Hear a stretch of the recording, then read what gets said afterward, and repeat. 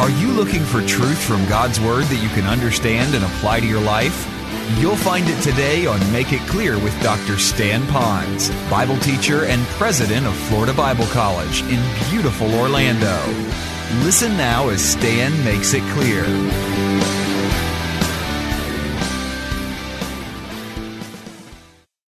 All things are held together by the Lord. So, Jesus Christ, He's supreme because He is deity. Jesus Christ is supreme because He is supreme over all of creation. All of creation responds to the greatness of God. We need to keep that in mind. Let's look at number 3 now. Jesus Christ is superior to the church. Jesus Christ is superior to the church. Well, this gets a little bit more personal because for those of you that are very new into this, you might need to understand a little bit about the church. The church is not merely Christianity loosely. The church is made up of all those people, wherever they are on planet Earth, who have placed their faith alone in Jesus Christ. That's the church. We call that the universal church. In a sense, it could be the invisible church because all the church in all the world doesn't meet in one place, so you don't see them. They're an invisible church. Sometimes I wonder as I'm flying these big jets and I'm way up in the sky, 30-some thousand feet, and I look and I think, if this plane crashed, I wonder how many Christians are on board. And if I knew this plane was going to go down, what would I do? Would I write a note to Carol? If I knew the plane was going down? Would I share the simple message of salvation to the person in front of me? Would I run to the exit road so I could, be the first out the door? Now, you thought of that too. I know you did. Or would I want to stand up as fast as I can and immediately tell everybody in that plane that they're going to go to heaven? But another question comes to my mind is, I wonder how many on this plane are going to go to heaven if this plane crashes. I have to believe there's a likelihood, statistically, that there are believers on this plane, but I don't know them. Wearing a badge, I don't care if they wear a cross or a Jesus shirt or whatever, it doesn't tell me they're a Christian. It's only if they've in their heart believed in Christ as their Savior that makes them a Christian, and that's an internal thing, not always an external thing that you wear on the outside. So I don't know. That's called the invisible church. Then you have what is known as the visible church. Now, the visible church is not necessarily the ones, that wear the Jesus junk. It's not going to be the ones that necessarily come into this building. I'm not saying you're not a Christian, but just because you're in the building doesn't make you a Christian. If you've trusted Christ as Savior and somehow you've testified, we could probably be reasonably certain that you're not a liar, you're telling us what you did, and it's true, you trusted Christ. On the authority of God's Word, you're a Christian. We see you've joined the church here. That becomes a visible part of the church. You're a visible part of the church. I'm going somewhere with this. So when we say that He is supreme over the church, then who is He supreme over? Every person who knows Christ as their personal Savior. So let me ask you right now, with a raise of hands, how many of you have placed your faith alone in Christ to be your personal Savior? Would you raise your hand? Okay. I wanted to make this very personal because I could change this. I could say, Jesus Christ is superior over me. Can you say that? Jesus Christ is superior over me. Now, a lot of you will buy into the theology of that. I know He's superior. We know it in the Bible. I studied in my Sunday school class that He is superior. If He is Lord, in fact, is He also Lord of your life in your life? Are you allowing Him as your supreme creator over your life to have influence? I'm speaking to Christians now. And that's where we're going to go here. Notice the verse. It says, and He, Christ, is the head of the body, the church. So you could say the body is the church, the body is Christ, and He is the head of the church as He is the head of the body. So they're kind of synonymous. Then it says, who is the beginning? Who's the beginning? Christ is the beginning. And then it says, the firstborn from the dead. Now what does that mean? So why can Christ be superior to the church or superior to me? Number one, because He is the head of the church. He is the head of the church. A number of years ago, I gathered a group of men together who were really having their heart beating after God. These were men that wanted to be godly men, and they wanted to get away so they could develop some more of their godliness. So I took them to Llano County in the big hill country of near Austin, Texas, for some of you that know a little bit about Texas. And I was able to find a rancher there that allowed us to use an old ranch.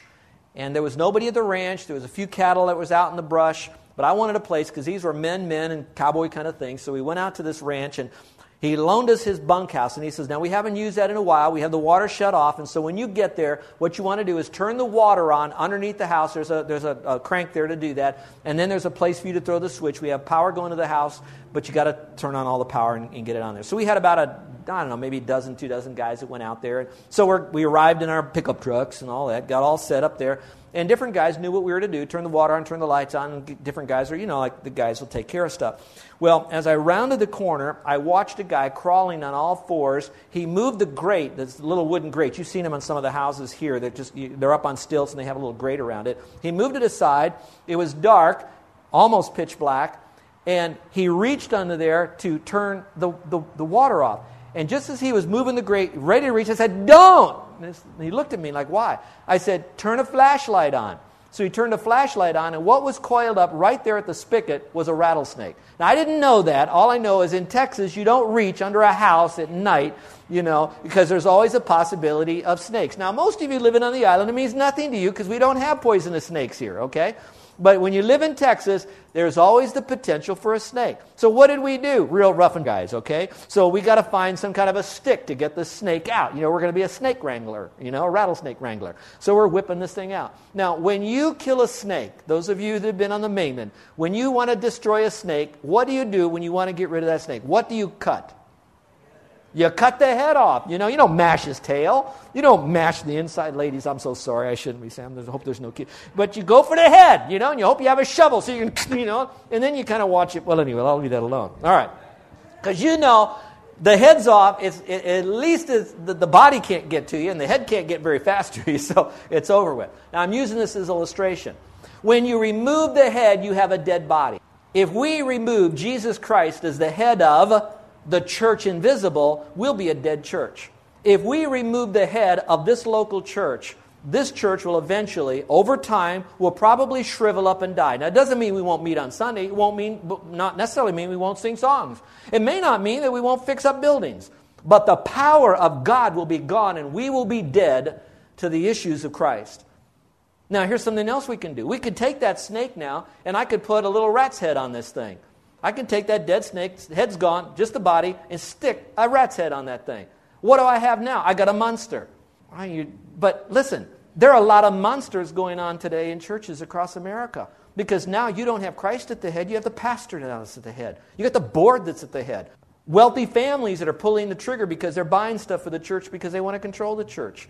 You got bullies in the church that get into committees and start and so all of a sudden, you don't have Christ as the head. You do have a head, but it's not the head of Christ, and now you've got a monster in the making. And so for us who are Christians, the supremacy of Christ is He is supreme over the church, and that's us as a corporate body, but He's also supreme. He is my head. I move about and have my being. What does head mean? A head means I have life. A head means that I can direct. A head means I can control. And since He's the head, that means I now have life through Him. I now can submit to His direction, and He is control of my life. That's the beauty of Christ. So He is the head, people. Number 2, because He is the founder of the church. It says, who is the beginning? So the church had its beginning with Christ. Now, I can talk about that He had the beginning way back before the actual church got birthed, as we read about in the book of Acts. He was now orchestrating history to bring about the birth of the church. So He was the founder of the church before the church was founded. Did y'all catch that? Let me say it again. He was the founder of the church before the church got founded. How many of you men or women here started a business and it was already in your mind, you're already putting it all together before you were incorporated by the state of Hawaii? How many of you did that? Would you raise your hand? Anybody? Anybody? Okay, we've done that. Okay? And so that's what He was doing, orchestrating this before it became public. He is the founder. And then number 3, because He was the first to rise from the dead and never to die again. It says the firstborn from the dead. Some of you are thinking, oh, no. There's a guy in the Bible. Remember him? He's a real guy. His name was who? Everybody? Lazarus. Lazarus died, and Jesus brought him back to life again. That's true. He's the one that died, came back to life again. The difference between him and Jesus is that when Lazarus died and he was brought back to life again, he died again. All right? When Jesus died, which He willed Himself to die, He willed Himself to come back to life again. He never died again. He is our model for that we will never die again. We have eternal life in Christ. So, He is superior to the church. The very reason the church exists is because of Him. The power by which the church has to live is from Him. The means of our new life and new lifestyle is because of Him. Christ is to give me direction, and He is to give me life. Now pause. Are you letting Christ give you direction on the decision you have to make of where you're going to move, jobs you're going to have, school you're going to go to, people you're going to date, connectivity you're going to have with different people, how you're going to spend your money, what doctor you're going to see? Are you letting Christ direct your life? And He's going to do it through His inerrant Word of God. And He says, I'm the head, and I'm going to communicate to your heart through my Spirit as you use my Word. And He says, I want to direct you. Now, for all of us that want to theologically say He is my supreme head and that He is my founder of who I am, I have my being in Him, you've got to let Him direct us by prayer. That's the movement of God in our life. I'm so excited about that. We've got to let Him direct us because He's the head. He's superior to the church. And finally, number 4, Jesus Christ is superior to everything. I mean, my goodness, if He is deity and He's superior to creation and He's superior to the church, He's got to be superior to everything. So it says, so that in all things, and you might want to underline that, so in all things He may have the preeminence. For you young people, the word preeminence, you could write down next to it the phrase first place. He can have the first place. And some translations add in there, in everything. So He takes first place in everything. He is superior. He is supreme. So when you go to Taco Bell and you get yourself a supreme burrito, and you think of the word supreme, I want you to think of Jesus, not some burrito, okay? He is superior to everything. Why can Jesus Christ be supreme? Here's your answer. It is found actually in the passage itself. It says, for it pleased the Father. To me, it seems like everything we've said today about He's in creation, He's done all this stuff, and the whole thing is not about us, it's to please the Father. So it pleased the Father. If it pleased the Father that He created these things, then I should be pleased with it. If it pleased the Father that Jesus Christ is supreme, then it should please me. And then it says that in Him all the fullness should dwell. That means everything that about God is now in Christ. So all the fullness of God dwells in Christ, and that pleases the Father. But go on in the verse. It says, and by Him He's reconciling all things to Himself. That means He's bringing together two enemies, and then when He brings them together, He stops them from being an enemy. That's called reconciliation. Now look up here for a moment. That is so huge, the concept of reconciliation. I'm going to talk about that next week. You want to be here as I open up the package of biblical reconciliation. Let's go a little bit further. It goes on to say that He's pleased because all the fullness of God dwells in Christ. He reconciles people to Him and creation, whether all things on earth or in heaven. It says, having made peace through the blood of Christ. He's pleased also because He has made this eternal peace found in the blood of Christ. So when you look at Christ and you look at the Passion of the Christ with the Gibson movie, all right, and you see all of that, I want you to remember, you that got on a DVD, or those of you that saw it, you go back to the memory in your mind. When you see this horrible Christ upon the cross, I want you to know, however they depicted it, with how much fake blood and how much hard work it was for the actor to go through all of this makeuping and then hanging on this cross, all that went through it, I don't care how much pain that you see visually up there, we will never be able to fully comprehend the total amount of suffering that Christ did. There's no human capacity. Every one of you will experience mentally the suffering through whatever your channel of thought is. I don't mean channel like New Age, but whatever kind of training you've had as a little kid to know what suffering is about. That's nothing compared to what He went through. But it wasn't His suffering that paid for our sins. It was His blood that was shed, and that blood that was shed from a perfect Jesus Christ who is God-man on the cross. And Jesus did this, and God looked upon this, and He says, I am pleased because of the blood of Jesus Christ. And He did that, and He did that so there would be peace. Follow me. There would be peace. If there's peace, that means He's reconciled you. If He's reconciled you, you became like Christ, and we need to surrender to that kind of Christ, that kind of Lord. That's what this is all about. And that's what we're going to talk a little bit more about next week. How do I make sense of all of this? So if you believe in the supreme, let me ask you, how many of you believe that Jesus Christ is supreme? Would you raise your hand? I don't mean He's a great God. I mean He is the supreme God. I don't want to put Him up against somebody. He is the supreme God. He is all in all. How many of you believe that? Raise your hand. Okay. Now, let me share something with you. Recently, I've had a conversation with a young person. And this young person was on fire for God, and he wanted to share the gospel. He had someone in his club, his class. I'm just telling you how it happened in this situation. And he said it was interesting. He says, because I'm a Christian and I'm not ashamed to be a Christian. And I don't mind telling everybody that I'm a Christian. And I know my Bible. And I've given my life to try to, here's the phrase, convert people to Christianity. I want them to become Christians. That's the only way to get to heaven. It wasn't just some guy that went to his little group. Believed it. He read the material. He was fed the same stuff. He went to his classes like I went to my classes. He read his book like I read my Bible. We were together on this thing. And both of us were talking about this stuff. And so this guy said, Pastor, how do you reach someone like that? And here was my answer. I said, first of all, I know what's going on in your mind. It's going on like this. I said, it's like you're a vacuum cleaner salesman and you're trying to sell your vacuum cleaner to another vacuum cleaner salesman. He said, that's exactly right. How can I sell him mine when he already believes so much in his? I said, there's a big difference in this. Have you ever been thirsty? Yep. When you're thirsty and you drank water, when did you stop drinking? He said, when I drank the water, I was full. Now, when you were full, did you have to keep on drinking it? No. I said, that's the same thing. You now, the Bible says, you've drunk of Christ and you will never thirst again of salvation. You know you've got it. I want you to know right now that he has embraced his belief system because he has a God-shaped void inside of him. Someone came alongside of him, as they would do, convinced him in believing what we believe clearly is a lie. He believes that is true, but what's the difference between him and you is that he's still thirsty. And he's still going to drink of sand that Satan is going to put before him in whatever belief system he has. So I said, what you've got to do is be patient. You pray. You love this guy. Do not marginalize him. Do not write him off. Do not condemn him. Do not do anything that would hinder your testimony for Jesus Christ. Because I can tell you, he is still believing a lie, and he's drinking sand, and he still needs Christ. And someday, it's quite likely, he can wake up to that. And so I want you to know that because we believe in the supremacy of Christ, here are 5, 6 differences it should make in our life. Number 1, we should trust the supreme Christ to be our personal Savior. Some of you have been wrestling with the supremacy of Christ for so long, and you still want to have more facts and figures, and pretty soon you're going to have paralysis by analysis, and you'll never embrace Christ, and you're going to be like some of the Bible people that Jesus spoke about in the Bible who are ever coming after Christ but never came to the knowledge of the truth. You're going to be like the person who keeps asking more questions but never trusts Christ, and when you die, you're going to die a horrible death in Christ. You might say, Stan, how could you say this to these people? I love them so much. You're on the track, the train is coming, and I don't know how soon that train's going to hit you. But you've got to get off that track. It's the wrong track. You've got to trust Christ.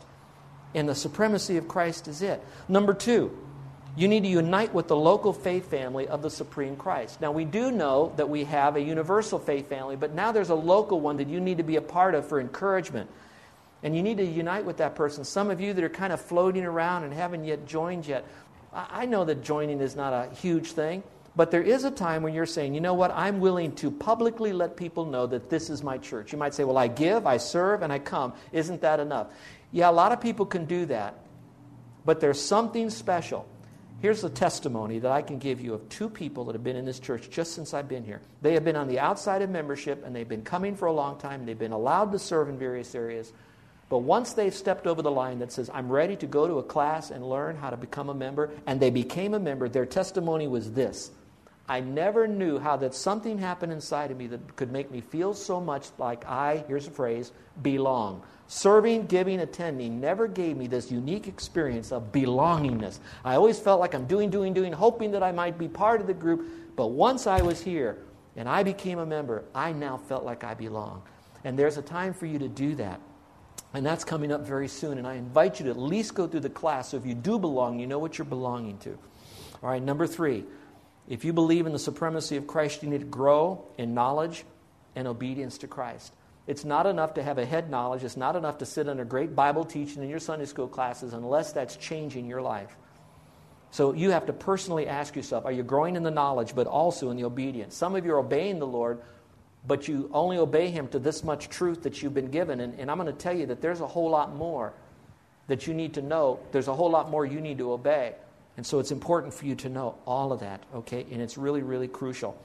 Some of you, that's enough said. Number 4, serve others on the behalf of the supreme Christ. We need to serve others on the behalf of the supreme Christ. You know, we know that Christ says, I love you, and he says, I'm also going to meet your needs. I'm never going to leave you nor forsake you, so you can boldly say, the Lord is my helper. So he says, I'm going to help you. You can boldly say, I'll be your helper. But now how he helps us often is by using other believers in the body of Christ to come alongside you. And so what we now are saying is, okay, we know that Christ says he'll never leave people in our faith family here. And so how he does that is through me. And so, Lord, I want you to fill me with your Spirit. Give me wisdom on how to touch a life right here. And I'm going to serve this faith family. What can I do to lighten the load? I believe in the supremacy of Christ. That supremacy is going to touch other people through me as I lay myself out as a servant to others. Number 5, communicate to non-Christians the story of salvation. If I really believe he is supreme and he's the only way to heaven, then how can I ever allow someone to continue believing a lie that's going to send them to hell? How can I ever allow someone to continue worshiping whatever it might be that is not Jesus Christ? It's almost like I am permitting them to not worship Christ, and yet I'm a Christian. How can I not do that? And so I have to communicate to non-Christians the pure, beautiful story of salvation that the supreme Christ wants to save anybody from the uttermost to the guttermost. And number 6, if I believe in the supremacy of Christ, I'm going to exalt Christ. I'm not going to get involved in worship wars over what music is better and right and wrong, and I don't like this. It does whatever has breath is going to praise the Lord. However they do it in their heart, if they're worshiping him authentically, the authentic Savior, from a pure heart, we celebrate with that. Because it's Christ that we're worshiping, not even our music. We're worshiping Christ. It's all about him. He is the supreme Christ. I want to bring this to a close by giving us a moment of silence right now as we come together as a loving faith family, and that we worship a supreme Christ. That even in our rightness, we want to love each other and care for them because he is supreme. So, would you just take a moment right now and thank God that he is in control of everything you can control and that he is supreme? Will you now say to him, Lord, I look to you as my Creator, as my Lord, and as my personal Savior. For those of you who are our guests right here, do not allow the imperfections of your speaker in any way to cloud the supremacy of Christ. Yet at the same time, I firmly believe in what the Word of God says, that Jesus Christ is Lord and he is God, and that God did send his only Son to pay for your sin on the cross of Calvary when he shed his blood and rose again from the dead. And this same great supreme God will look upon fallen man and he says, I still want you to live with me. I want you to be able to glorify me in spirit and truth. I want you to be my child and I want to give to you eternal life. In fact, I want to give you a new life. But you now must believe that I am supreme and now trust me as your personal Savior. Now, my friend, you can't make a mistake. We're not talking about church membership now. We're not talking about giving money to the church. We are talking about simply placing your faith alone in Jesus Christ. Head-wise, you believe he is supreme. In a sense, if I could say this term, in your heart, in the full being of who you are now putting your confidence in Christ to forgive you of that sin and to give you eternal life. Would you do that with every head bowed and every eye closed? I want this to be a private moment. If you're doing that with every head bowed and every eye closed, and you're placing your faith in Christ, I'd like to pray for you. So in a moment, I'm going to ask you to slip up your hand. Raising your hand won't save you, I know. Me praying for you, of course, won't. Coming in aisle or standing up or filling out a card won't. But trusting Christ will. But I want to know if you're trusting Christ in here today. I want to know if you're becoming a part of God's forever family. And that together, you and I are worshiping a supreme Christ. Because you placed your faith alone in Christ. Is there anyone in here that today said, Lord, I'm a sinner, but the best in a how, I'm going to heaven not by my works, but by receiving your forgiveness when I trusted in you? Is there anyone? All right. Christians, now is our opportunity to really worship him. Notice how even the Almighty God ceased the rain, ceased the cars for a moment, and it's real quiet. Let the Spirit of God speak to your heart. Our gracious Heavenly Father, I thank you that you have revealed yourself so very carefully and clearly through your creation. And so we worship you, the creator of your creation. We thank you that you've revealed yourself through the inerrant Word of God, so everywhere we go, we can carry it with us, hear it, or better yet, read it, study it, and memorize it. We thank you, Father, that you've revealed yourself through your Spirit, so that, Father, that you take your Spirit and you teach us about you through your word. And oh, how good you are, Lord. Now, Father, we want to respond to your supremacy by saying, we die to ourselves and we're now alive to you. In Jesus' name, amen. You're listening to Make It Clear with the teaching of Dr. Stan Ponz, founder of Make It Clear Ministries and president of Florida Bible College in beautiful Orlando, Florida. Make It Clear is dedicated to taking the Word of God with clarity into every person's world. It is the support of listeners like you who make the ministry of Make It Clear possible. You can provide your tax-deductible gift to Make It Clear online by going to makeitclear.org. Or you can mail your gift to Make It Clear, P.O. Box 607901, Orlando, Florida, 32860. Thank you for helping us make it clear. If you would like to have Dr. Ponz speak at your church or event, please send us an email at tellmemore@makeitclear.org. Thank you, and remember to make it clear.